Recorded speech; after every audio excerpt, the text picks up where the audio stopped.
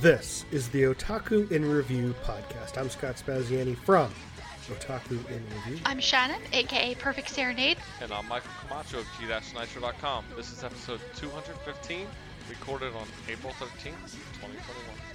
Bottom Tier Podcast.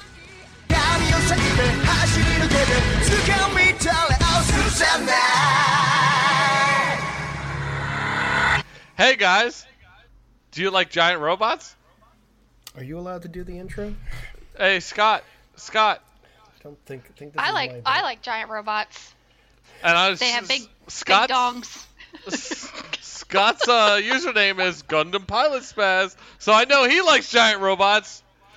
Do you like giant robots that should have been done by the Japanese but are now being done by a white man?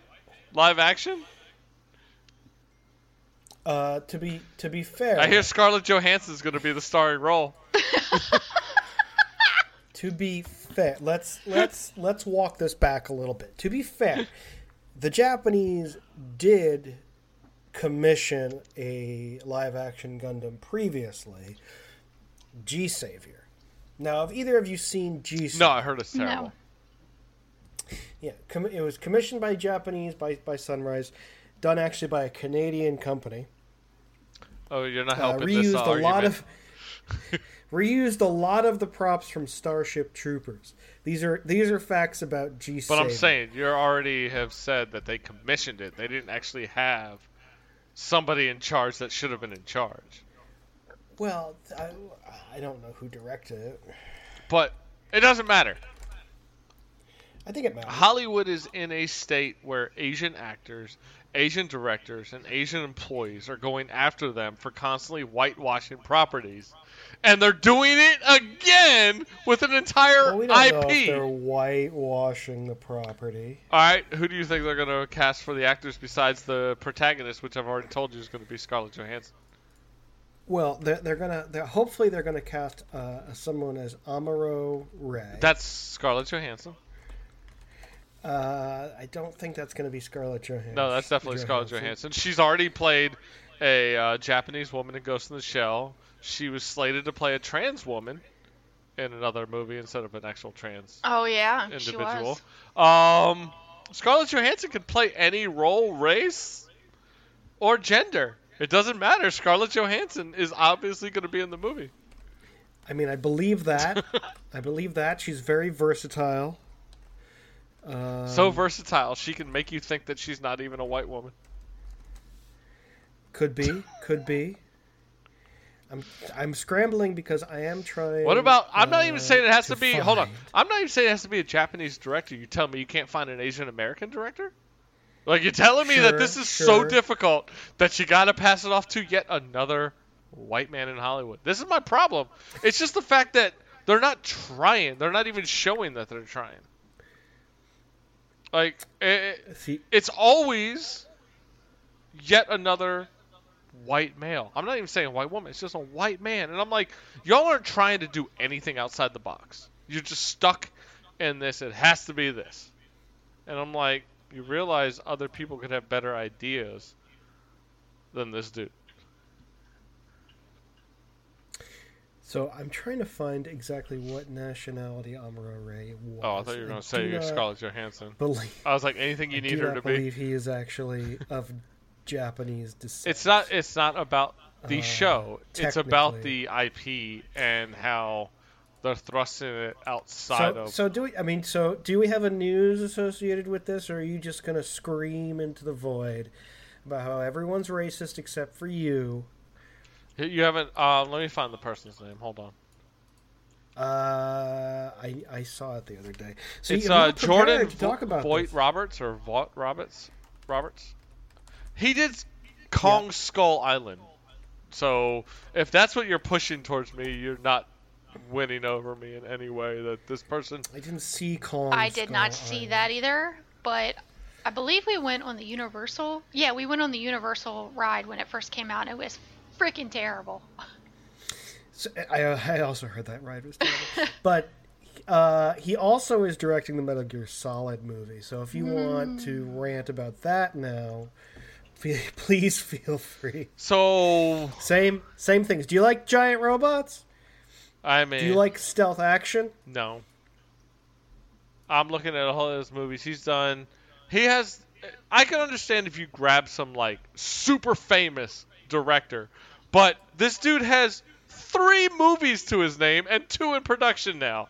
Fuck off! Like, you're telling me you couldn't find an Asian American director to do but this? But he also dude, he directed the Destiny 2 live action trailer. He did The Kings of Summer, Kong Skull Island, and his other director credit is a stand-up documentary called Nick Offerman, American Ham. Where? I don't understand this. Come on. F off. Like, this is bullshit. You're not bringing in somebody with credentials and saying, well, at least he has background in this. All you're telling me is you're like, we found a white guy. There's no Asian directors out there. So to be fair, I mean, when they gave the Lord of the Rings to Peter Jackson, he had like his most famous movie was a bad horror movie. So maybe this is maybe he has some good concept. But the Lord of the Rings wasn't an Asian property or even another culture's property, period, or racist property. They're literally paid money and we're like, just throw some white people at it. We'll be good. It's just Hollywood being Hollywood. And I hate to say it that way, but as somebody who's tired of seeing Hollywood bastardize Asian properties, like, look at what's happening in Korea right now, where they had a huge... I haven't seen it, because I don't care for zombies, but Train to Busan is a huge Korean film. They're like, hey, we're going to remake this in America, because you know what Hollywood's idea of remaking a movie is? Let's just throw some white people in it and redo it. Just throw some white people at it. Now it's American. Like, fuck off. Don't forget bigger budget, yet somehow worse effects. Right?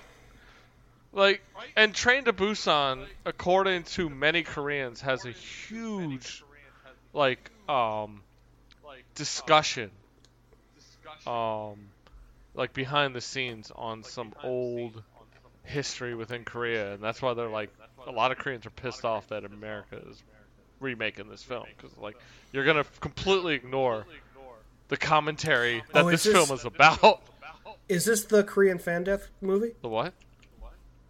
The Korean fan death movie? No, I don't think so. Oh, okay. This is the only thing I know about Korea. Yes, I know. We've discussed this before on this podcast. Yeah, I think we have discussed it. I'm pretty sure this was made a title of the show because of it. Yeah, you're not supposed to leave a fan on you while you sleep. That's the gist of it. Yeah. Because you might get Korean fan death. I don't know if you get Korean fan death or if Korean fan death happens to you. Korean fan death gets you. Yeah, that's right. Oh, you fell asleep with the fan on in the room. That's how the fan death gets you. It doesn't have quite the same ring to it. Anyway, what we were talking about? Just white people being white people. White people being white people. That's right. People so, were colonizers. I'm not going to say imperialists. Who. I'm not going to put somebody on the spot who was like, who do you think should direct? And I'm like, I hate these people who do this. Or I hate when people do this. When they're like, well, who would you put in that spot? That's not my decision. I just feel like you should take the time to make a better decision than what you did. Like, you obviously didn't try. Like, it'd be one thing to come out, it's like, hey, we're going with this director. So the person said no. Now, I didn't know this, but apparently Brian K. Vaughan is attached to write the screenplay of the Gundam movie, which I am 100% Brian who? For. Brian K. Vaughan. K. Vaughan? He's a comic book author, a very famous Sounds like a white guy. It is a white guy. Wow, we're really making this a diverse production. This is great. I am so glad they're putting a diverse production behind Gundam. But you should read Paper Girls. This is where I'm going to come. You should read Paper Girls. That sounds familiar. Very good. Paper Girls, a very good comic book. It's about some girls made out of have paper. A paper route. It's some girls who have a paper route in the 80s, and then they accidentally time travel and have to save the world from a futuristic organization from the future who is trying to realign the timeline by preventing them from time travel. It's a comic, isn't it? It is. Okay, I think I have the comic on my tablet. I'll have to check it out. It's quite good. It's quite good. Why the Last Man is also. How do I acquire? I mean, watch Paper Girls. So, but here's the thing. Like, I see this project. I'm sure that Sunrise is very much involved in it. The fact that Brian K. Vaughan is attached is a good thing. The fact that Yoshiyuki Tomino is not writing the screenplay is also a very good thing, because the nation who has screwed up Gundam the most, and I know that this might be kind of skewed in their favor because of how many Gundam properties they produced, has been the Japanese. That's my argument for being pro. Gundam's never been good though. No. There's at least 2 OVAs that are pretty I'm good. gonna make you laugh, Scott, because you know what somebody said on Twitter? I hope they don't try to make Gundam woke politics, and I'm like, Gundam is all about politics, you fucking idiots. Gundam is a... Gundam is literally all about politics. Well, who? I was just like, do you people just ignore everything that goes on in your media? But here's my, well, okay. I don't understand how people think ever. But like I don't like wake up every day and being like, I hope I don't hear about any conservatives taking away people's rights. Like, that's not like, that's not my driving force throughout the day. But the people who are like on the right and are weirdly like super racist and sexist in the year 2021, like they just go throughout their day just being looking like, for something like, to be angry looking out at for this stuff. But no, yeah, but you say 2021, but this is about the time when I stopped being a conservative. 2006, 2007 was back when they were like, Starbucks has green and red cups, but they're not Christmas cups anymore. And I'm like, y'all are just creating fear out of dumb shit now. Like, y'all just trying to make people angry about the smallest things, or like somebody saying happy holidays. It's like, they created this atmosphere. Fox News is directly related to this whole fear of what we can now call wokeness, but at the time was a war on everything at the time. War on Christmas. War on this. Like, the true snowflakes are the conservatives. Oh, yeah. I'm going to say Always. it. Dude, yeah, it's always true. the people who come up with that bullshit term that are the worst at it. Shannon, how are you doing? Nobody from the left stormed the Capitol, so... I am doing better than I have been. Do you know when? You know what capital the left stormed? That's right, the British colonial capital. What? That's right, left wing revolutionaries. That's what the founders were, kind of. Anyway, a bit. Except they then started slavery. What? Well, no, they didn't start slavery. They just propagated it. In this country, I meant. They did put an end... No, they didn't. What are you talking about? The British started slavery in this country. They just didn't ban it immediately when they formed the Constitution. They did put an end date on it, though. So, progress. Shannon's like, can I just talk? I'm just sitting back. I'm looking at fun nail art, because that kind of goes into what I was going to talk about. Go ahead. When you say nail art, do you mean like somebody had a bunch of 10 pennies lying around and they decided to make a sculpture out of it? Like, what are we talking about? We're talking about fingernail art, like fingernail acrylic stuff. I don't have much experience with this. I don't either, but I knew what she was talking about, Scott. I have been kind of, so a little bit about me. I really like having long nails, but first off, getting them done is very, very expensive. And when you go to a nail salon, you go to a nail tech, and they usually use acrylics and then glue the nail onto your nail, and then you constantly have to go back and back and back. But for me, it's hard for me to do my work with long nails. And I was like, you know what? It's so expensive getting custom, designs on your nails. And I want anime nails. Like, I want to have fun, funky anime nails. And I was like, you know what? I can fucking draw. Like, why am I not doing my own nail art? So I just invested in a bunch of stuff. And I've done this before a long time ago. Back when I used to kind of hang out at my aunt's hair salon. She had a nail tech there, and she would do my nails, and then I would actually like paint my own designs on my nails sometimes. And I'm thinking to myself, I am just gonna buy like a clear acrylic set that I can like use as press-ons, and just start making my own anime nail art. So I just invested a ton of money into a bunch of supplies, and I'm gonna dive headfirst into it this weekend. Sweet. And I'll probably do like something JoJo themed, something kind of simple at But first. JoJo, I would never have guessed. Just like fun, funky designs. To be fair, and I then... first thought you'd say Sailor Moon. Well, so it really depends on like the mood that I'm in, and I want to start with something simple because it's been a while since I did this and I picked it up, and like the game has kind of changed a little bit because there's so many cool like different nail things that you can do, just kind of different effects on your nails. Like there's like chrome looking powders that you can buy, and a lot of these things like, you know, I haven't worked with before, so it'll be interesting to see how it turns out. I'm gonna make some JoJo nail art. Nice. That way I can like reuse them and keep them, and you know, so like the next anime convention so the next anime convention I can like bust them out or something. You're gonna post it on Instagram or Twitter? I gotta see this. Yeah, I mean, I'll post it if it turns out decently.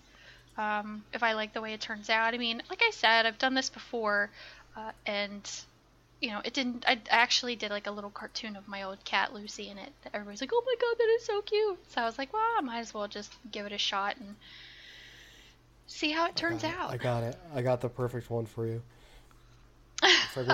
I wish I could pull this stand's name. What is the stand's name? So the bullet stand. That is Mista's stand. Scott just posted an image of some Sex Pistols, where they have like the, you know, the little dudes, the 1 through 7, and they're shaped like nails, and they're on this lady's nails, and that's actually really, really clever and cute. So I just, you know, I want to do fun things like that, and I don't know. So there's a reason now, Mike. The best part about this nail art is that they are missing number 4. Yes, I don't know because Mista's right. So Mista has this weird superstition phobia. with the number 4. Because phobia. it's the she. It's the whole thing with the number 4. She is death. Oh, I don't know. I think it might. I don't know what his reasoning is. I think that's part of it, but it's. I don't think it's articulated that way. Yeah, I don't think so. I can't remember. It's been a long time since I've read the manga or watched that far into the anime. Yeah. Oh my gosh! And I totally forgot something to put on the outline. Speaking of JoJo, so going into that. Oh yes, let's talk about this. Hold on, let me just kick Mike from this call for a while. What are we talking about? So, I'm so excited. Wait, what are we talking about? Shut up. God damn it. Back, I would say months ago, there was an announcement that came out where it was like this JoJo special event. And there was a website for it, and everybody was like freaking out. It's like, oh my god, is this going to be announcement of Part 6 anime, which is really, really big because Jolene is the only female JoJo right now, and it's a huge deal. And That's right. It's go ahead. Jotaro's daughter, where you learn that Jotaro is a bad father. He just was off fucking dolphins, not caring about what his daughter was up to. Show, Spoiler. Daughter gets thrown in prison. That's the beginning. That's how this starts. In Florida. She's in Florida. So JoJo Part 6 has officially been announced. And I would, you know, just the way that they have announced the JoJo series in the past, I wouldn't be surprised if it was already done and completed. I mean, it's been what, almost 2 years since Part 5 ended? It has, but there was an not long event enough. that kind of slowed down anime production. I forget what that was though. I can't. Yeah, I mean, but so there's no air date yet. It's, they announced her voice actress, who is half Japanese, half Egyptian. I can't remember her name off the top of my head, but this is really exciting. They did like a whole live video for it, and it was just really, really cool, and I'm really excited for it. Yeah, I love Jolene. Jolene's great, which hopefully this means like we're gonna get like more Jolene apparel, because if you go to like Hot Topic and like Box Lunch, all you really see is part 5 and part 3 apparel, and I want Jolene's big beautiful face on my chest. Despite the fact that part 4 is the best part. Yeah, I really don't see that much. Actually, I have to disagree with you there. Part 7 is the best. Okay, well that's what everyone says, but I don't know. I mean, there's no anime about that yet. This is an anime podcast. I know. We don't do any reading. I'll probably be like, nor do we discuss any reading. I'll be about reading 60 later, sir. I'll be about 60 when that comes out. So I'll be 60 years old screaming Gyro's name. And I'll still be screaming at 70, cancel JoJo, please. You're just such a hater. You're such a hater. He is such a hater. I know he hates everything. I don't. I've got a lot to talk about that I love this week. And one thing I didn't. Well, then you do you, boo-boo. So David Production did do this. So this is something that I learned later. So I briefly talked about the Cells at Work Black, but apparently Cells at Work Black and the actual like second season of Cells at Work, which is more of the comedy, came out at the same time, and I need to figure out how to watch the other one. But anyway, the David Productions There's ways to acquire things, sir. The original Cells at Work, and I can hook you up after this show. The new sequel to the comedic version of Cells at Work. So that's what they've been working on. It's on Crunchyroll. It's got to be on Crunchyroll. I don't. Yeah. Well, I'm gonna figure it out right fucking now, Mike. All right. Okay. Calm the. Hey, I got shit to talk about that I want to freaking rave about, but y'all think I hate everything. You don't give me a chance to freaking gush about what I. All right, fine. You talk about your slushy beer, or your Running Man. We're gonna talk about Running Man right now because you didn't show up, but Shannon did. So on my Discord, we started watching the Korean variety show Running Man, which has a bunch of celebrities. Can you explain to the audience what Discord is? Fuck you. If you don't know what Discord is, but get out of here. It's been a whole pandemic. So we were watching Running Man last night. Shannon was there. We had 6 to 7 people at times, and yeah, we had a pretty good group. And we had a lot of Running Man fans, which made it even better because a lot of people knew who they were watching.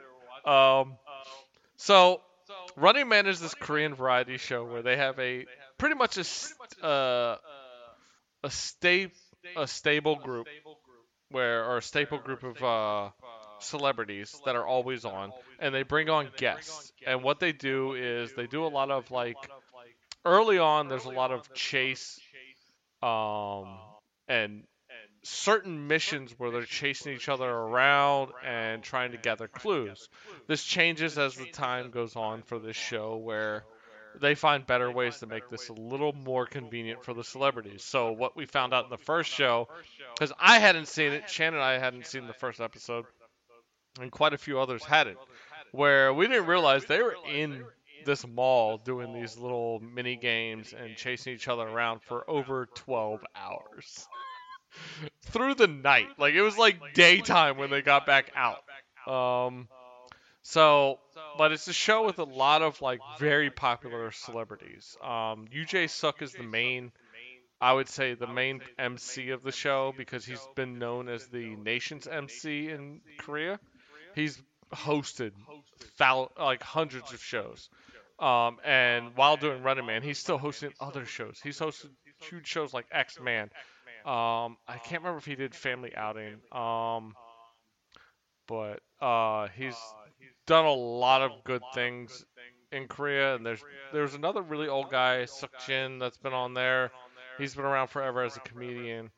Other staples are Kim Jong-uk, which is every woman's favorite.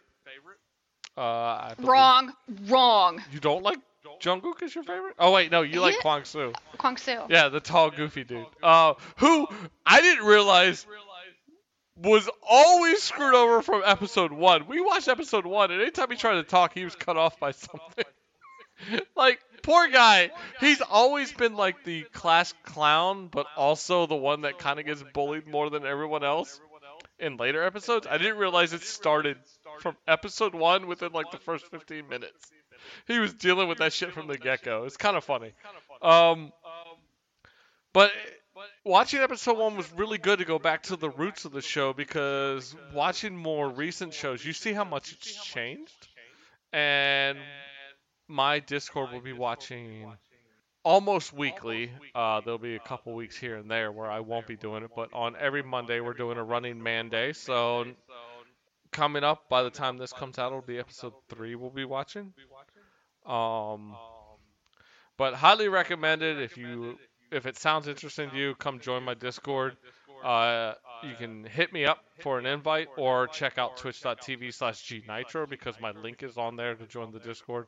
Much quicker way than waiting for me to respond back. But besides Running Man, I've been watching another Korean variety show that actually is really, really intriguing. So I've been collecting this show called Girls High Mystery Class, or High School Mystery Club. There's various ways they name this show. And at first, I thought it was going to be a drama. So it had these celebrities in there, and I assumed it was going to be a drama because they were like, they solved mysteries at the school they've been transferred to. Turns out it's more of a variety show where they have this school with actual students and teachers set up and a mystery going on. And these 5 girls show up, various ages, but they're transfer students to the school. And they're trying to solve puzzles, like legit puzzles. It's not like, oh, you can see somebody giving them a hint in the background, so obviously they solve this. No, they're legit spending time. Of course, with editing, they chop it up so you're not watching the entire hour or 2 that we're looking to solve this. But it's really fun to watch people do this, where it's scripted in the sense that there's an overall plot they follow, but not scripted in the sense of how they solve it. And it got really dark at episode 6. They show up at the school for their third, I don't want to say day, but their third time there. I guess it's like weekly they come back. And there's literally a kid laying dead on the ground, blood and everything, and made out to be like a suicide after they uncovered another puzzle that they solved the week prior. Now they're trying to solve that, but everything starts tying together of all these things they saw from the very first day they were there. And it's 16 episodes, I'm 6 in, and you can already see there's a bigger plot that they're going to have to uncover by the end, and it's really cool. Because, like I said, it's not just actors being told what to solve. They're just there giving a scenario, and they're solving it themselves. So it's like, there's been times where I'm like, this is awesome. And they created an Instagram. Unfortunately, that account was gone when I tried to find it.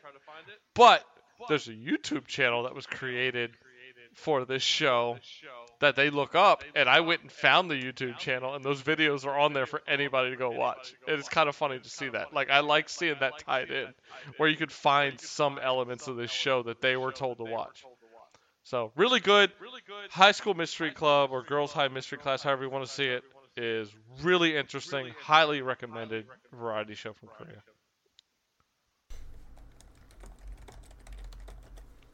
You unmuted yourself, and all we heard was typing, Scott. Clickety clack. He's like, unmute. Click, click, click. That's not how that works. You should unmute and talk. So, that's good. That's good. I think we have some news to discuss here in the news segment. Do we? What I thought I started with the news. What did we put? I started with the news by fucking calling out Hollywood's bullshit. Well, technically, I have more intro. Congratulations on not having vertigo in 3 Oh, days. yeah. Yes. Yeah, I still, like, when I move around a little bit, I still get a little woozy. But things have been better. I don't feel like I'm going to throw up. So, Mike, you have a lot of things you want to Yeah, talk okay, about. before we go this into week. this, because it ties in, I am at 72 or 73 books read of my 100-book goal for the year, and it's not even the end Wow. of April. But you can't count light novels. Yes, I can. That counts as like a quarter That's of a not book. true, because some of the light novels, like I will pull this one out right here, is over 400 fucking pages. So light novels vary. They really do. Like, I tell people, yeah, some light novels are like 170 pages. Others, like this other one I'm about to start, is over 300. So it depends on the company putting it out and how they release it over in Japan. So they vary, but that's the thing. I've set it at 100. I'm going to up it, obviously, the goal, to 150 or even 200 and just go for it. Even if it's light novels or manga, I'm still reading a lot. I'm making up for last year. A lot of things that, even though I passed 100 books last year, if it hadn't been for the fourth nerve palsy in my right eye, I wonder how many books I would have read, and it drives me insane. So I'm really pushing to really get that done and keep reading to make up for what I missed last year in the beginning, the first 4 months. No, that's congratulations. That is an accomplishment. That's 75 more books than I've read this year. Hey, it hasn't been all light novels. I just read 2 young adult novels Sunday while I was at work. I mean, what? Wait What? a minute. That's Huh? cheating. I read them both in 4 hours. In the next 4 hours, I didn't read another book because I was like, I need a break. Shannon, But yeah, y'all go with your Yep. stuff, and then I'll talk about all mine at once. Okay. why don't you tell us about Oh yes, I Aye. can't wait to hear about this. Oi. the hottest, most anticipated anime of the year? So, I know I don't know how long ago, but a while back we talked about the manga called Way of the House Husband. And it recently became, quote unquote, an anime. Rather, it was marketed by Netflix in the US as an anime. And when the trailer, oh my god, I can't talk today. When the trailer came out, it was a little concerning because it was very much like a kind of a moving comic, like an animated comic, but not quite like fully animated. Yeah, I remember seeing everybody that and was- thinking it was just like, that's for the trailer, so Right, don't give anything right. away. And a lot of people thought that, but I sat down and I watched the first 2 episodes, and let me tell ya, it was rough. So in Japan, I guess I was told this by a few people on Twitter, because I had a nice conversation with a bunch of people on Twitter about it, that in Japan it was marketed as, I guess, a motion comic, so not necessarily a full-blown anime. So that, that makes more sense. It's kind of more like somebody called it a PowerPoint, basically, like a PowerPoint anime. There's very, very little animation in there, and what animation is in this show is very rigid, and it's awkward looking. It's extremely awkward looking, like when people walk, and when there's action scenes. It's just, it doesn't quite have the same charm as something along the same genre. So take it back a little bit. Do you guys remember Skull Bookkeeper Honda-san? Yes. Do you remember those? I do. Super charming, very, very little animation, but it was fun. It was interesting to watch, and it looked good, and it was done well.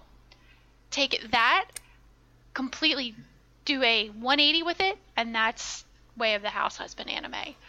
Well, when you say 180 with it, do you mean like there's less animation in It's Way of bad. the House Well, no, Husband? actually, there's more animation in Way of the House Husband than Honda-san, but somehow it's just worse. It's terrible. And the sad part is that it's literally panel for panel from the manga, and the art itself just looks very lazy. It doesn't have the same kind of pizzazz that the manga actually has.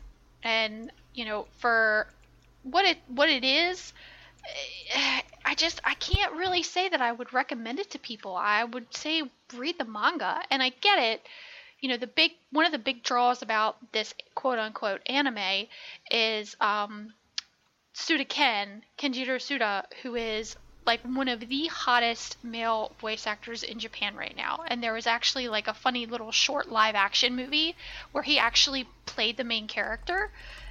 And it was cute. It was funny. And so people, when it was announced there was going to be an anime, and he was basically said, he was going to be voicing the main character, people were like, "Oh my god, this is great. This is super amazing. I love it. It's wonderful." But yeah, it's not so wonderful after all. And the sad part is like they made like a full, like, you would think that they would have put more effort into like the opening song too, but it's the same. They actually made an opening song for it and an ending song for it, which doesn't make sense. But yeah, I would probably, I mean, if you're curious about it, I would check it out. But I'm not going to say waste your time with it. I barely could get through the first episode, and it was just like, ugh. Now, I mean, the content is still the high-quality content that the manga is known for. Well, I feel like... I mean, it's the same story, but the art, I mean, even though it's supposed to be panel for panel, it's like they really kind of copped out on it. I feel like I've seen some people rave about it, but I feel like those are people who probably haven't read the manga. I feel like if you've read the manga, it's probably disappointing as hell. Yes, yeah. It's probably I more would for say people that. who have never looked at the manga. Right. I bet they would enjoy something like this more because they think, oh, I'm watching it. You're really just reading it with it moving around a little. Well, but yeah, I mean, and I don't want to disparage any. The concept of motion comics is a thing. And I've always found them weird because I see it and I'm like, I'd rather just read this at my own pace. What the fuck are you doing? It is, and there's a certain it's like an class of people audiobook. who likes it, and it's like an audiobook, and there's a certain audience for that. And if they were making a motion comic of Way of the House Husband because that was like an artistic choice, that's fine. But I don't think that's what people expected or wanted. Now, I will say that The Way of the House Husband, the comic book, the manga, it is very much, there is no real cohesive narrative, right? So I can see like it would be very difficult to make a 12-episode anime with 22-minute episodes out of what they had, unless it would be very chopped up anyway. Yes, it's exactly like that. So they shove a bunch of those little scenarios. So each chapter, like in the manga, if they had done it like Honda-san, where it was just a few minutes long and then they moved on to the next one, that would have been great. But for some reason, they chopped up, and it's not even the same order as the manga. So it's kind of like, well, these things happen, but you're like, okay, this doesn't make sense. How did this get to this point? But it's like literally bam, bam, bam, bam, one after another, and it just, it's not, it doesn't seem very organized. So, I think they could have done a full season at regular episode length because they've done a live action version of The Way of the House Husband with 10 episodes at 45 minutes long each. Oh, see, I didn't know that. Oh yeah, I've got it down. Acquired. Oh. Well, who played the main character in that? It is Hiroshi Tamaki. Okay. Because I know they did. I know because the little weird like shorts, live action shorts that I said that Kenjiro Suda did. Those are the only live action ones that I thought actually exist. I didn't realize there was like a full live action one. No, there's a full season of 10 episodes. Oh. I haven't had the chance to sit down and watch it because there's a bunch of stuff I need to watch right now, but not to mention the spring season for our next episode. The other thing actually to note now that I'm actually on the Wikipedia page for Way of the House Husband is that the anime, it's actually an original animation, which is even more confusing because that means it was never meant for a service like Netflix, which is now like more of a sit back service, not a. It's it's meant for like a YouTube audience. Yeah. Which is interesting. So I guess if I would say, read the comic. Comic's good. I read the first volume. It's good. Yeah, I need to read through it. I haven't had a chance. Comic good. Anime bad. All right. Anime not bad. Anime just lacking. All right, Scott, go for it. Yeah. But again, like I think what I was going to say, if they, Skullface bookseller Honda-san was very much a fully animated show in small chunks. I want to hear about your they did a good job with light novel review, Scott. Oh wait, anime. Sorry, based on a light novel. So it's not like impossible they could have adapted a thing that is told in small chunks that doesn't have a cohesive narrative to a fully animated show. Anyway, it's our last season is wrapping up. I'm sure we all finished watching stuff that came out last season. Mike. Sure. Loves to do previews, hates to finish shows. No, they're definitely set to be watched. I just haven't had a chance. Yeah, sure. So I actually watched anime, and I finished Bottom Tier Character Tomazaki, which is a show that we did talk about in our preview. Which episode. Is funny because you like this a lot more than me, and usually a show like this is the opposite. I thought it was interesting. It's very interesting. So, very interesting. Which tells me that it's a good show because you didn't like it. So, bottom tier character Tomazaki. So, if anyone didn't hear our preview, bottom tier character Tomazaki is about Tomazaki, who is.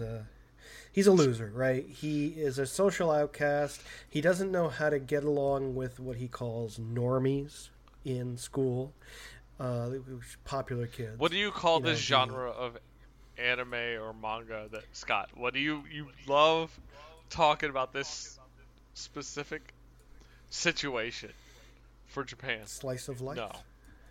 Oh, Hikikimori? Is that what you call it? No.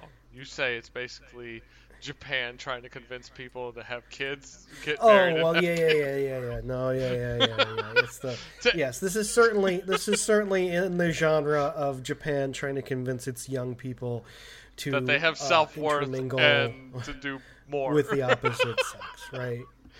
You're trying to convince them that is clearly what the genre is, and so, but it's about Tomazaki, who is this kind of a loser, who is self-proclaimed loser. So it's not that even that other people see him as this kind of, person who is worthless, but he considers himself worthless, with the exception that he loves to play video games.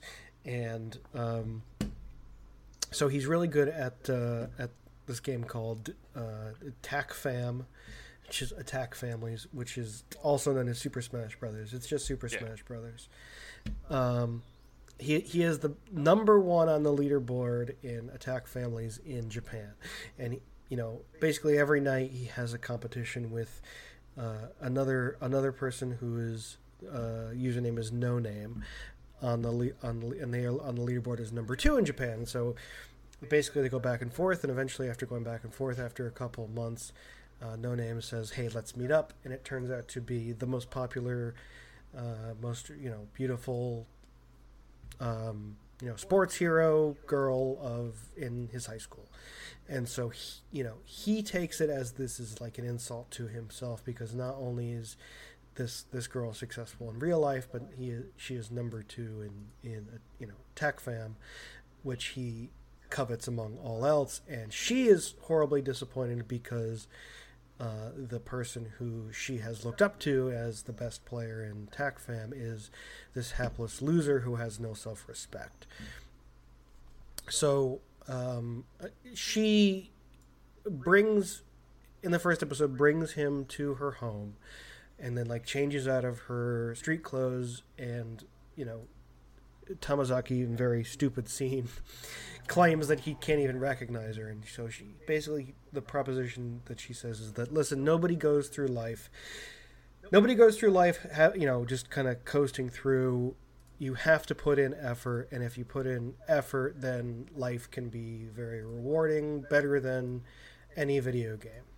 And because he is getting this from the number 2 TACFAM player, he takes this to heart and is then convinced that that life is a good video game that he should play. So the series is basically that No Name, whose real name is Aoe Himari, is giving Tomozaki lessons in how to be a normal person. And that is, it begins with taking just like how to interact with people, so going with the game motif, she assigns him little tasks that are like, you have a conversation with the person who's sitting next to you in class, 3 times per day. Strike up 3 conversations. She takes him shopping. She goes out with him and forces him to interact with her in like normal settings. And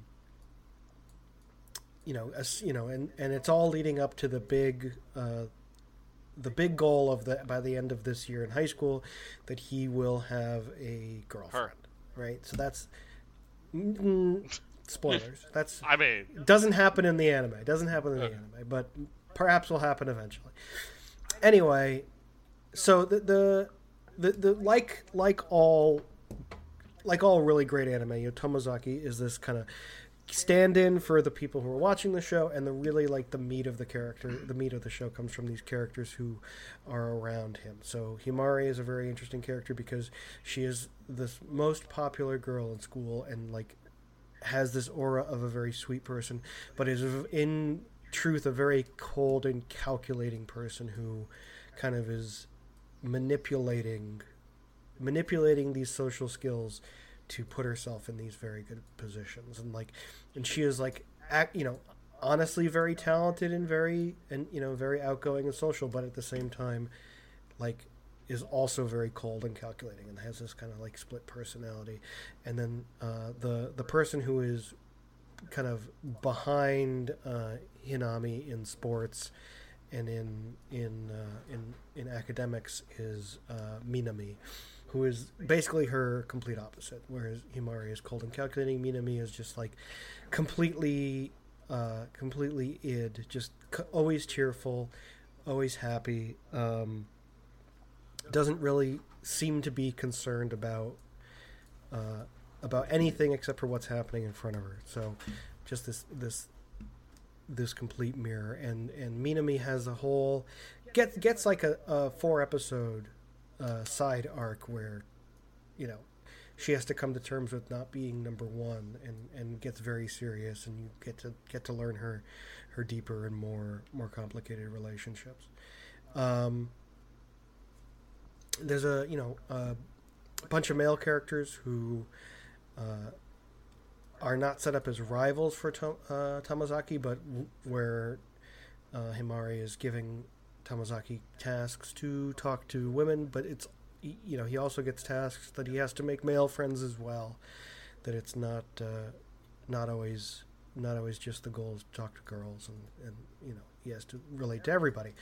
But in the end, it kind of comes down to he does get built up to this person who can interact with normal people, who is able to dress himself like popular people, able to style his hair like popular people, and is able to pass as a popular part of the popular group, to the point where even when the popular people come over to his house, like his little sister is like in awe and cannot believe that it's happening, because her brother was a loser and now is bringing over the people that she looks up to and knows as the heads of the upper class. So everyone starts to take notice. But when it comes down to it, like he is confronted with the fact that this is a hollow endeavor.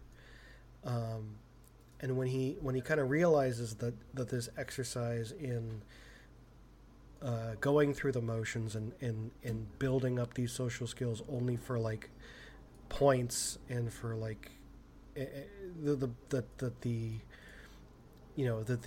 goal of having a girlfriend is simply to have the girlfriend and not because of anything else. The goal of having the relationships are for the relationship and not anything else. Like he starts to question like what is it that he actually wants from all this, like why should he use his skills, and what is his actual true desire in life, and that's when kind of like Himari goes from helping him to opposing him, because she believes that there are no true desires in life, that is a lie, and so that the conflict that is set up at the end of this anime is basically that Tomozaki has developed these skills that Himari believes in.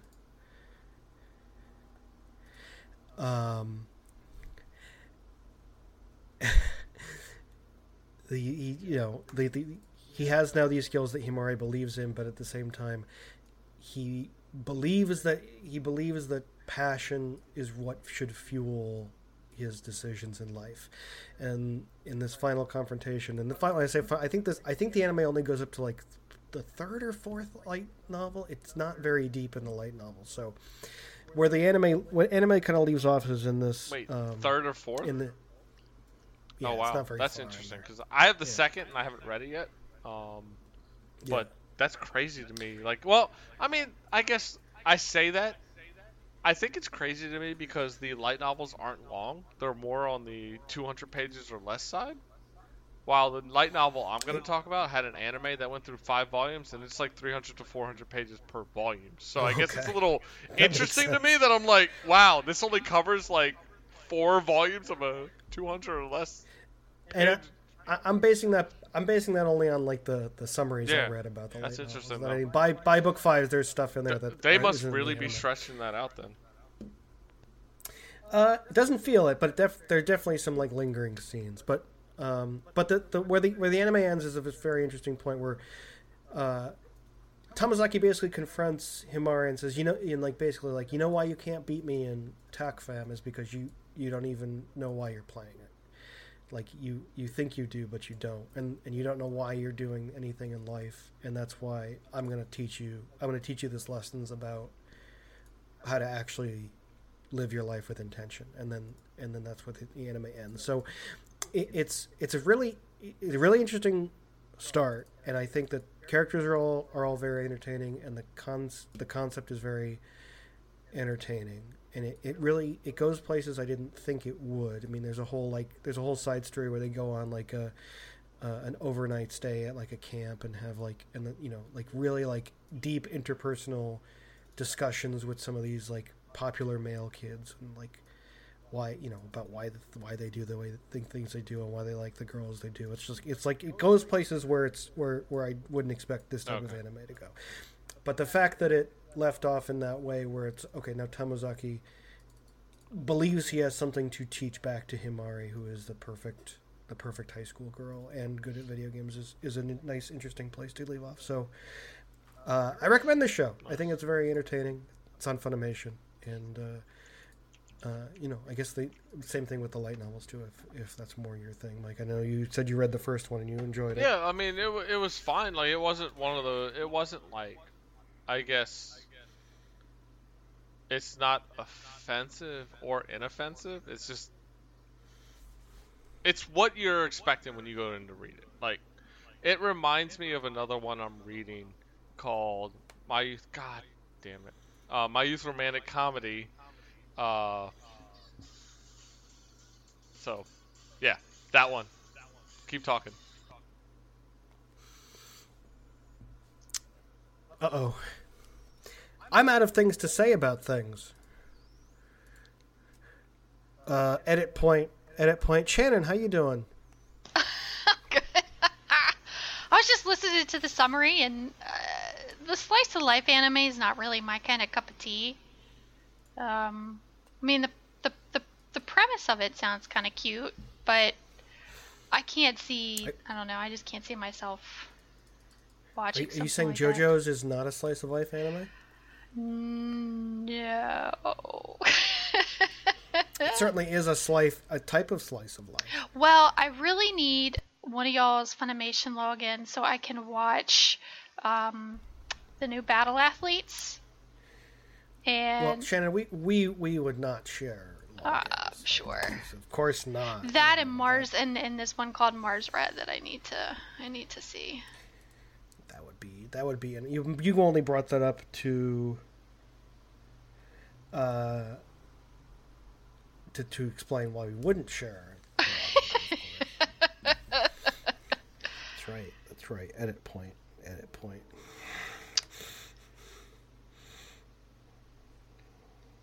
Mike, I felt. Not sure if we should. I was gonna say I thought edit here. I thought he said he had a hell of a lot to talk about. He does. That's what he said, but I guess that maybe he doesn't. He's talking very quickly. He looks very stressed out. What's he doing? Yeah. Oh, there's a dog in the background. That's exciting. Oh, it is a dog. Yeah, it's a dog. I'm drinking wine. Oh, what are you drinking? Mike always talks about what he's drinking. I'm drinking a Pinot Grigio. I honestly don't know the vineyard, but it's Total Wine's bestseller. It's like, it was less than $20. Hey, less than $20. That must be a good vineyard. So that's pretty much all I care about when I'm buying alcohol. It's so expensive. I've always wanted to try like a really expensive, like champagne or something like a Dom Perignon or something. Just to see the kind of what makes it so good. You know what I mean? Because I don't like red wine, so I definitely can't drink red wine.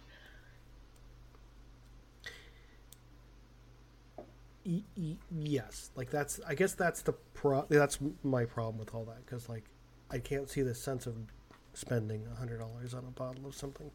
But I guess if I never try it, I don't know why. Right. I don't know. I think I might splurge. Treat yourself. You should. Treat myself. Actually, I just treated myself to those shoes, so. Which I don't think the listeners who may or may not ever hear this know about your shoes. Why don't you talk about your shoes for a while? I love shoes. Are you gonna edit this? Oh no! What the heck happened? Uh-oh, Scott. I think we lost you. No, I'm here. Oh, okay. You just you froze for a second. It was weird. You also dropped off for a second. Oh, so that's bizarre. Fine. Is weird. That's okay. Audacity's still going. That's the only important thing. He looks like he's on the phone with his work. Yeah, I hope it's important. Yeah. Oh, that's not a good look. Leave him alone. Shit.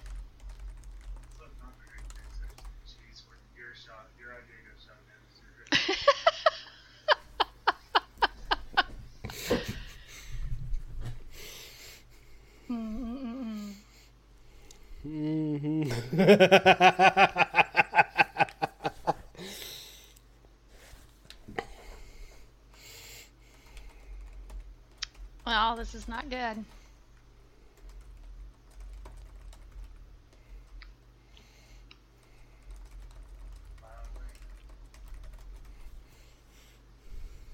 Tell him to turn it on and turn it off again. Oh no, it's not good.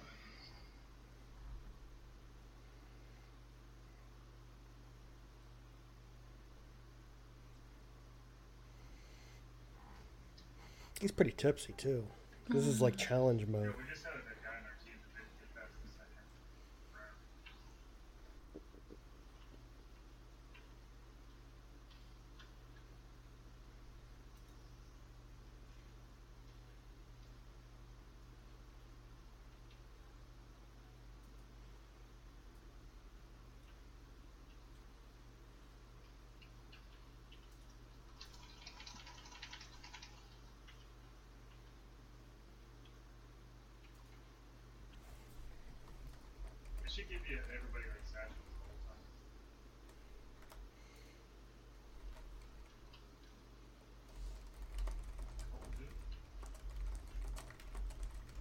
Yikes. One of my internet friends, she apparently lost over 2,000 followers on Twitch in one night. What? Yeah, I think there was a bot purge. Oh, really? She went from... I lost 40... Well, I lost like 31. Wow. Followers. She went from 5.9 to 3.9 thousand.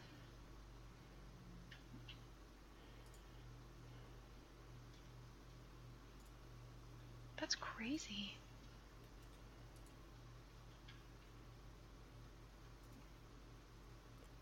That's a lot of bots for her. It's like 2,000 bots. It's crazy. If they were bots. Yeah.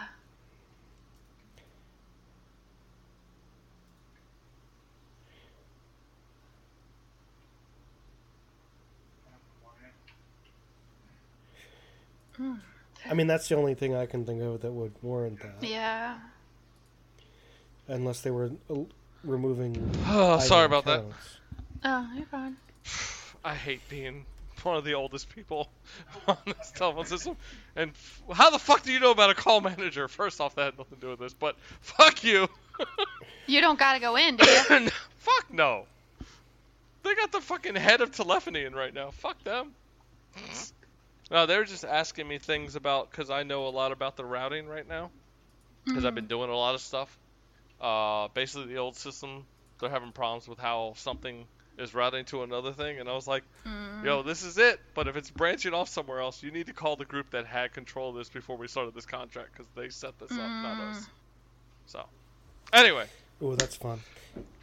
So, Mike, why don't you just go in You're going to record and just your start timestamp talking about your stuff, and we'll before- edit it. Do you want to say anything? Okay. No. Just, okay, wait, I'll just hand it off to you. All right. So. Mike, you want to talk about a whole bunch of garbage? Yes, a bunch of light novels because I do read. Fuck you, Scott. I don't just watch my shows. I read my shows. So, I'm going to go into the light novel I have a first impression of before I go into the reviews.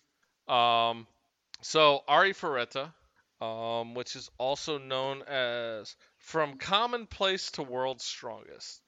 So, we're used to most of these isekais that people end up in another world and they're super overpowered as soon as they get there.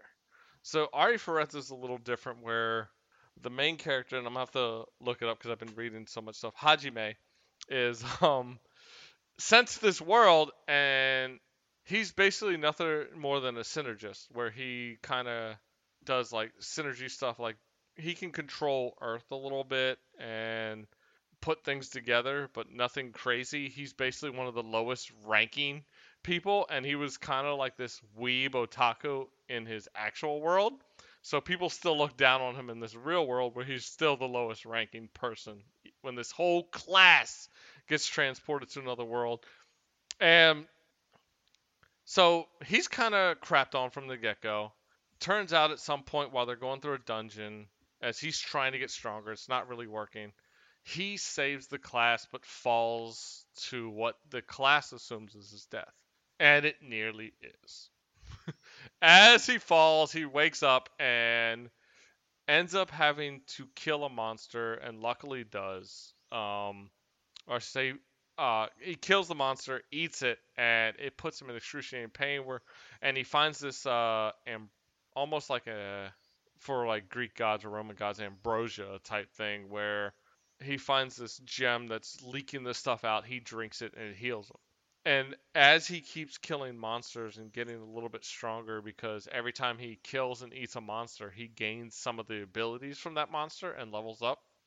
But it puts him in extreme pain in his stomach, and he feels like he's going to die. He drinks a little bit more and lives.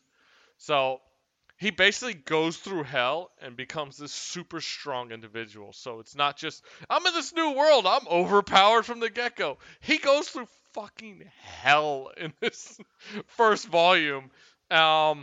And while he's trying to escape this labyrinth, where he's basically given up and said, screw everybody else, it's all about me.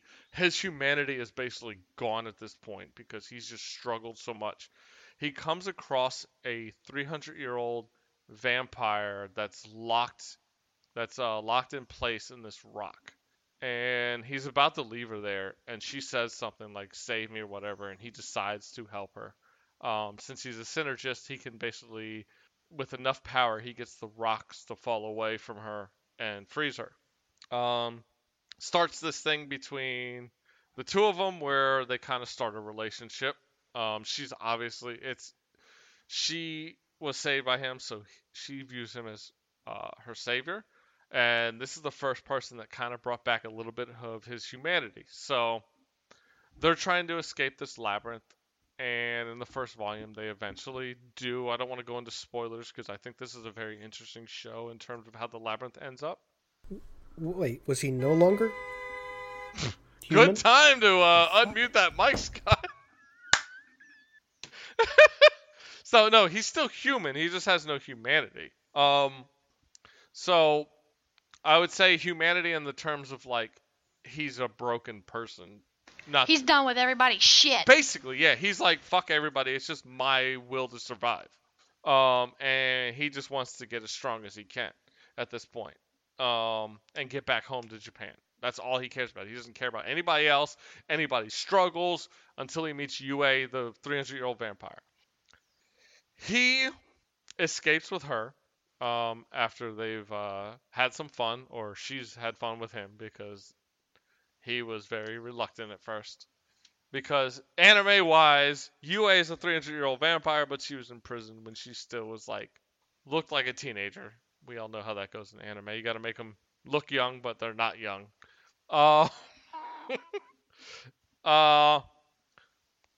And Volume 2 is around the time after they escape that labyrinth, where you realize that this show is going to create a harem.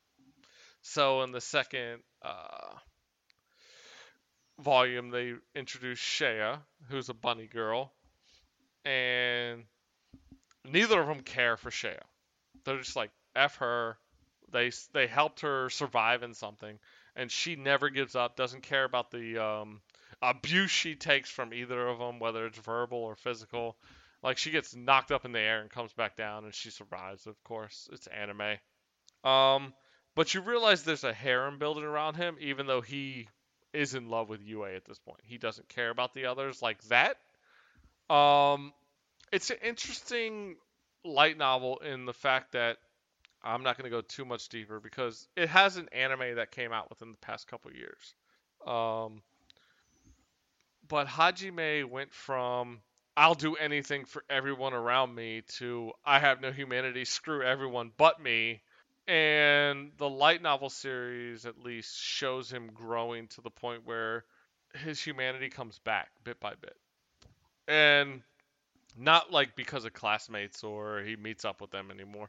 The people that start congregating around him as his party / harem.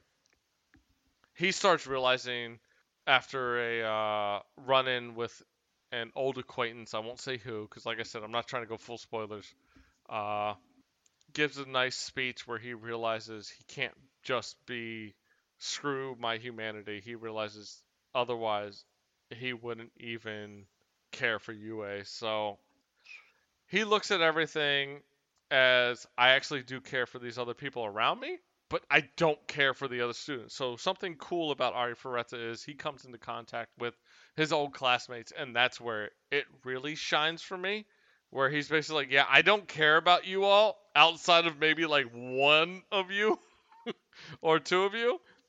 And when he comes into like a rescue, he saves them, but things he does in multiple rescues is he will eliminate what is needed to be eliminated so the others don't have to live with it. So you realize his humanity is still there.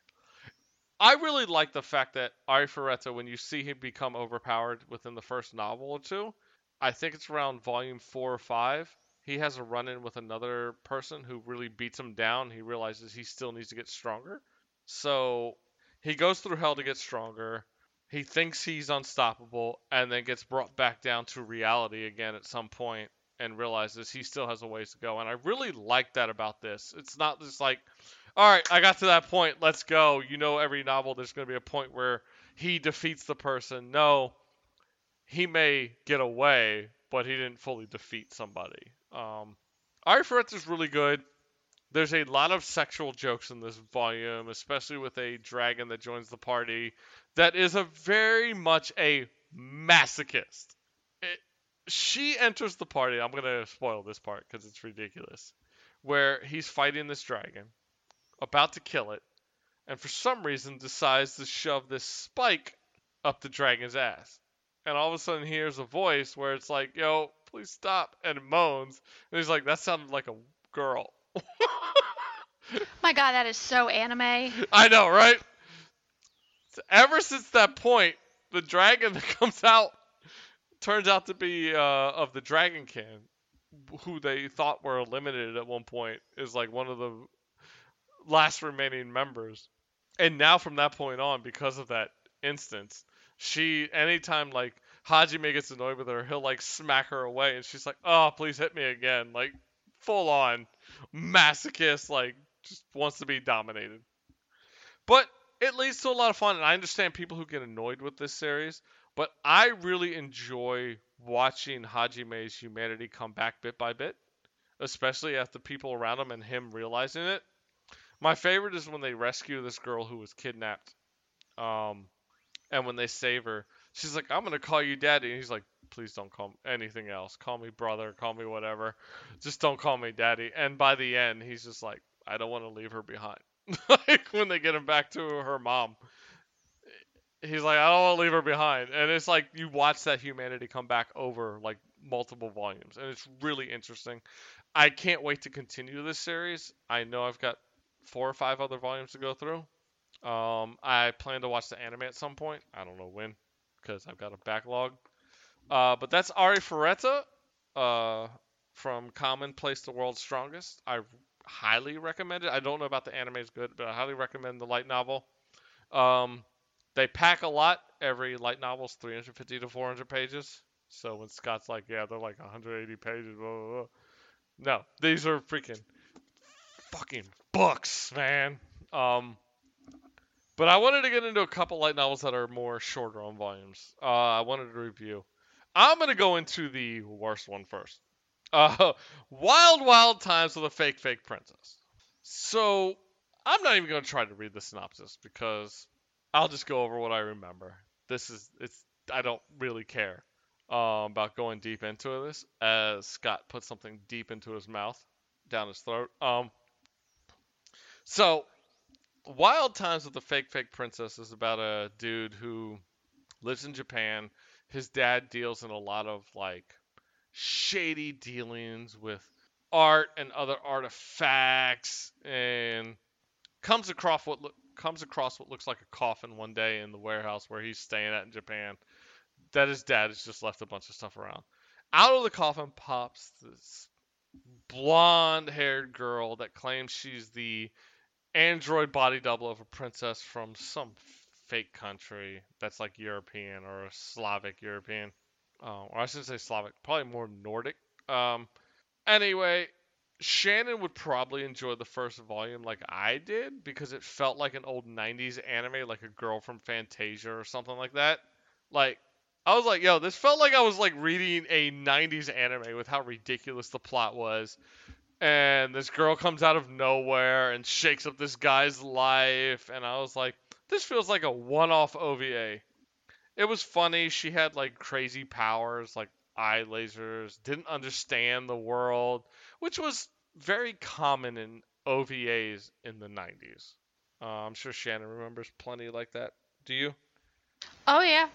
For some reason, when you say like she came into his life and like completely turned his life upside down, I'm just reminded of like Tenchi. Yeah, but I mean, like for me, it reminded me of Girl from Fantasia, or like an Ama Goddess, like that. And Yeah, then that like too. the second volume hits, and it never grows from that first volume. It's literally the first volume almost like extended to the point where I was like, please stop.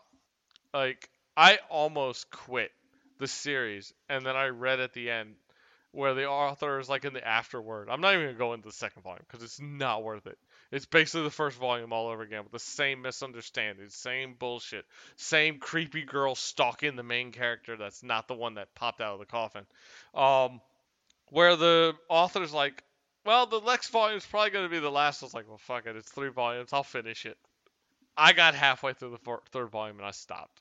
It jumped the shark in a 3 volume series.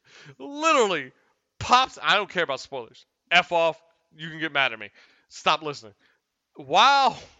Wild Times of the Fake Pink Princess. Literally, all of a sudden, her entire family pops out as freaking quote unquote androids as body doubles of the royal family.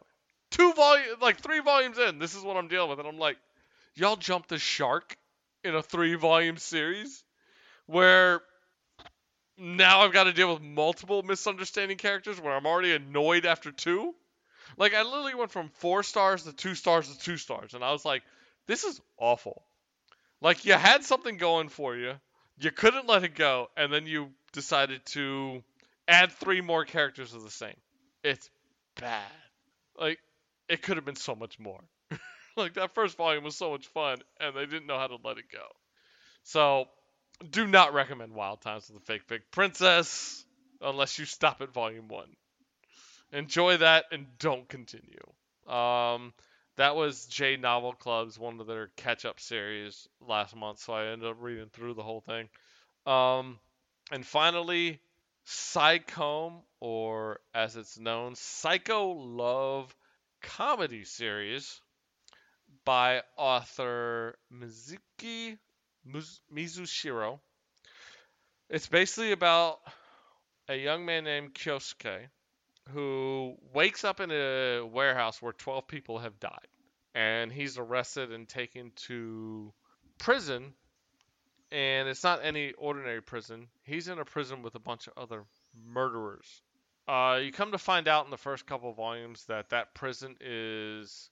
They call it like a place to reform murderers. It's actually a place to create assassins for a higher organization.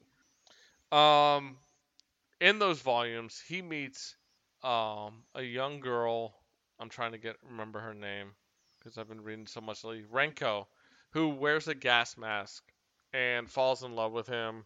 And she's just blue hair, big boobs, all about Kyosuke. This show is not afraid to go with the ecchi content. At some point, she takes off her gas mask, and that has been her inhibitor for her murderous tendencies. So when she takes that off, she's ready to kill. She's ready to kill Kyosuke. He somehow manages to keep surviving, and she finally realizes her love for him is like, until you tell me that you truly love me, I won't kill you. This is how fucking... It is called Psycho Love Comedy Series for a reason. She wants him to say he loves her, then she'll kill him.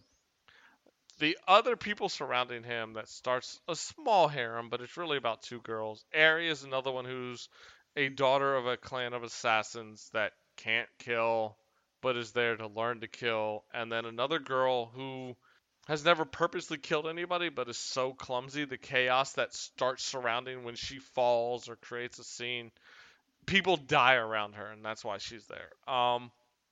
So one of the things I liked about Psychome was there's various things that happen, like little games where they set up these retreats, and people have to go through these games, and people could live or die, and they're very interesting. And I think it's volume 2 where they have almost like a summer camp thing. I think it's volume 2, yeah. Where another murderer falls in love with Kyosuke, and one that actually is full on killed multiple people. This series is graphic when you're reading it. The way they discuss how people kill people, it's graphic. And I loved the first 2 volumes. I had a lot of fun. Volumes 1 and 2, I gave 4 stars each. When it hit volume 3, Kyosuke's younger sister, Ayaka, comes into play, where she has a super brother complex. To the point where it would make most people who don't like incest. Really uncomfortable. And I'm not saying she's like trying to get on her brother or hump him, but she has a really awkward love for her brother that's not like, I'm going to have your kids, because she knows these other girls love him and she roots for him, but it's very, way too clingy. This was the volume where I was just like, I almost bowed out because she was so annoying. The whole brother complex thing got on my nerves. By book 4, it brought me back because it was very Aerie focused with her assassin family, and you go visit her home. I really enjoyed that one because you get more story around some of the characters, especially Aerie and her family. I really like that stuff. I like more of the world building, character building. Volume 5 was another drop off like Volume 3, where they try to do this whole like, we're pitting these students year 1 versus year 2 versus year 3, and it had a chance to be really interesting with these violent games, and they had moments. The problem was it was so convoluted and so hurried and rushed through the book, where it felt like the author was like, I want to write more, but I know I only have 6 volumes to do this in, that I'm going to try to shove everything into this 5th volume that's needed.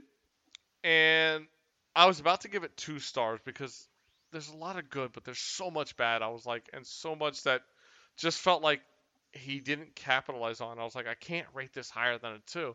Well, the ending of the book, you realize that Kyosuke and Ayaka's parents are more than they seem, and they had no idea they were even at this prison.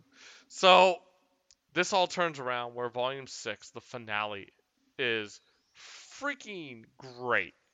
It's basically Kyosuke and Ayaka's parents have negotiated this game of death tag where Kyosuke and Ayaka have to get out of this prison in a certain amount of time and they can escape, free to go back to their life.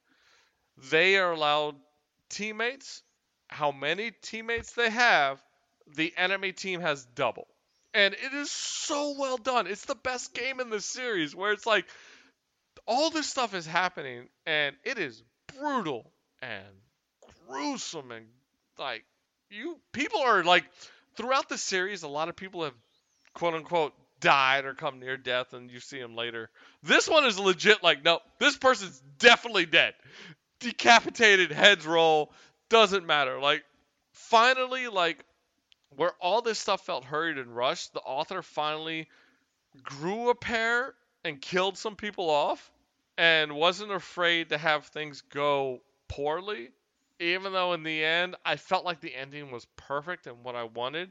I won't give the full ending here, but it's how it needed ended with Renko and Kyosuke kind of being like the main love interests with each other, and then Aerie in the background. It's this really bittersweet ending, and it's left slightly open with like a little hint of something happening in the background at the end. But Psychome is this series where it had a bunch of ups, and I will give my little review at the end of Volume 6 because this is one of the ones I had to comment on. I was like, this series has had plenty of ups and downs in terms of being interesting. Thankfully, the ending was really well done. This was probably the most fun out of all the volumes involving any type of quote-unquote game. It also ended, in my opinion, how it should.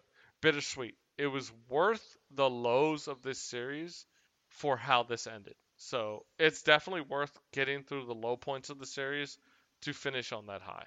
Psychome was one that I wasn't expecting much at the end. I was just like, you know what? Kind of like with Wild Wild Times of Fake Princess, where I was like, I'll just read the 3rd volume. By the time I hit Volume 4 and enjoyed it, I knew there was 2 left. I was like, I might as well finish it. And it worked out. So, good times with that. Think it would make a good anime? I do. I don't know if they could do it in one season. I think they could, but I'm afraid it's very gruesome. I almost wonder, I think a lot of people would be turned off by how violent it can be. It's one of those where I'm like, it's violent no matter what throughout. It wasn't really till the last volume until people really died. But it's violent. But see, I like that though. Yeah. I like when the author takes that chance, Yeah. you know, because usually in anime it's like, oh, you know, we'll take the safe bet, and some people might get a little mangled, but no one ever really dies. So I like when authors have like the actual Kajungas to actually make that happen. That's my thoughts on Psychome, and I got to answer a call. Well, I think that is one of the reasons why Game of Thrones was perceived as such like a revolution. Yeah, because so many people freaking died. Well, yeah, because they did not hesitate to just kill off major characters, popular characters, characters with recognizable actors. And I think that's just something we don't see. No, we really don't. Which is why I kind of like, I don't know if I should spoil this, but like this is the reason why I like the manga Jujutsu Kaisen, because the author Gege Akutama is not afraid to fuck shit up a little bit, if it were. Yeah, and of course JoJo's itself. Yes, definitely JoJo.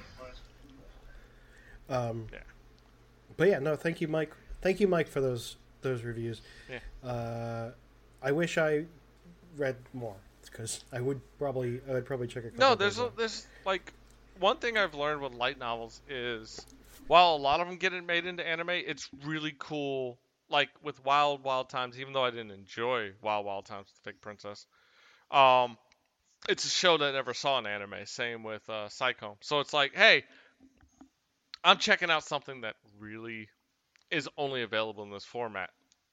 And sometimes I wish, like, I think Wild Wild Times as a Fake Princess would work well as like a 1 or 2 episode OAV.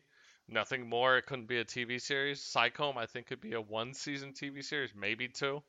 And I would like to see stuff like that get a treatment, but we all know that violent anime doesn't always translate to TV show, or violent light novel will translate over, because it's not all the time that people are interested in. What are the 2 ones with like kids getting killed and shit?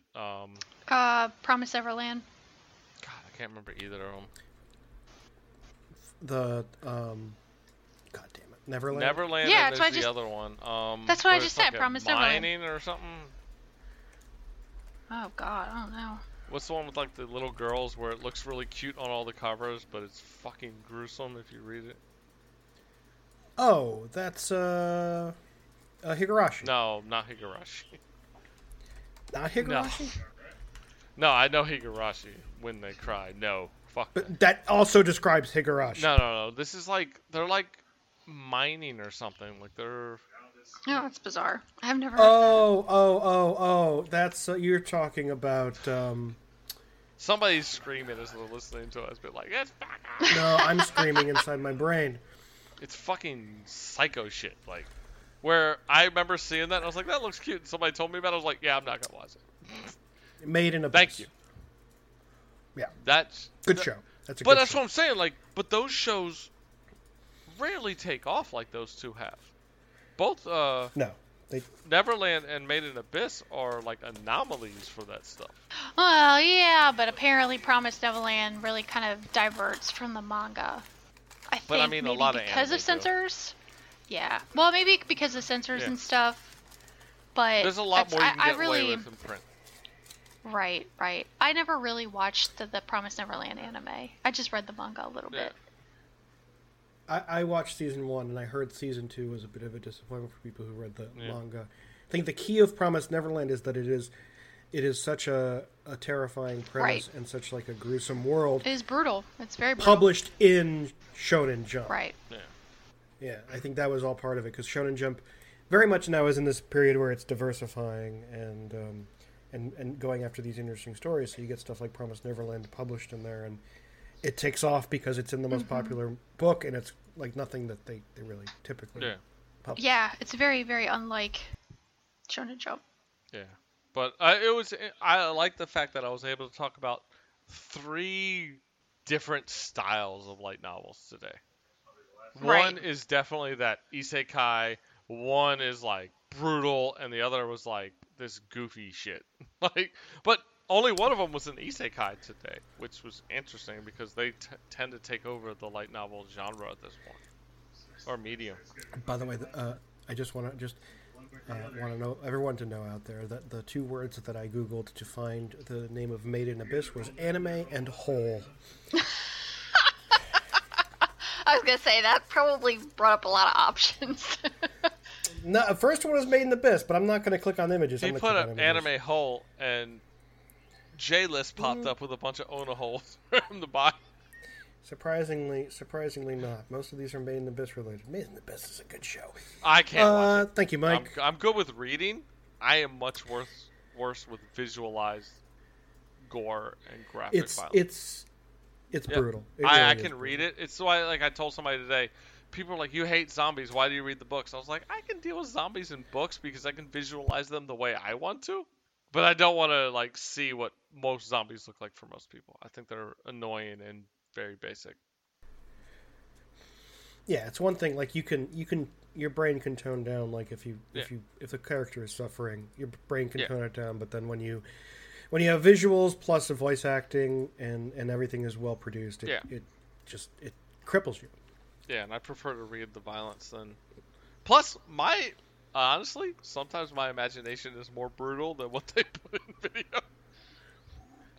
That's also a concern. Sometimes I'll be like, shit, I ain't sleeping tonight after reading this.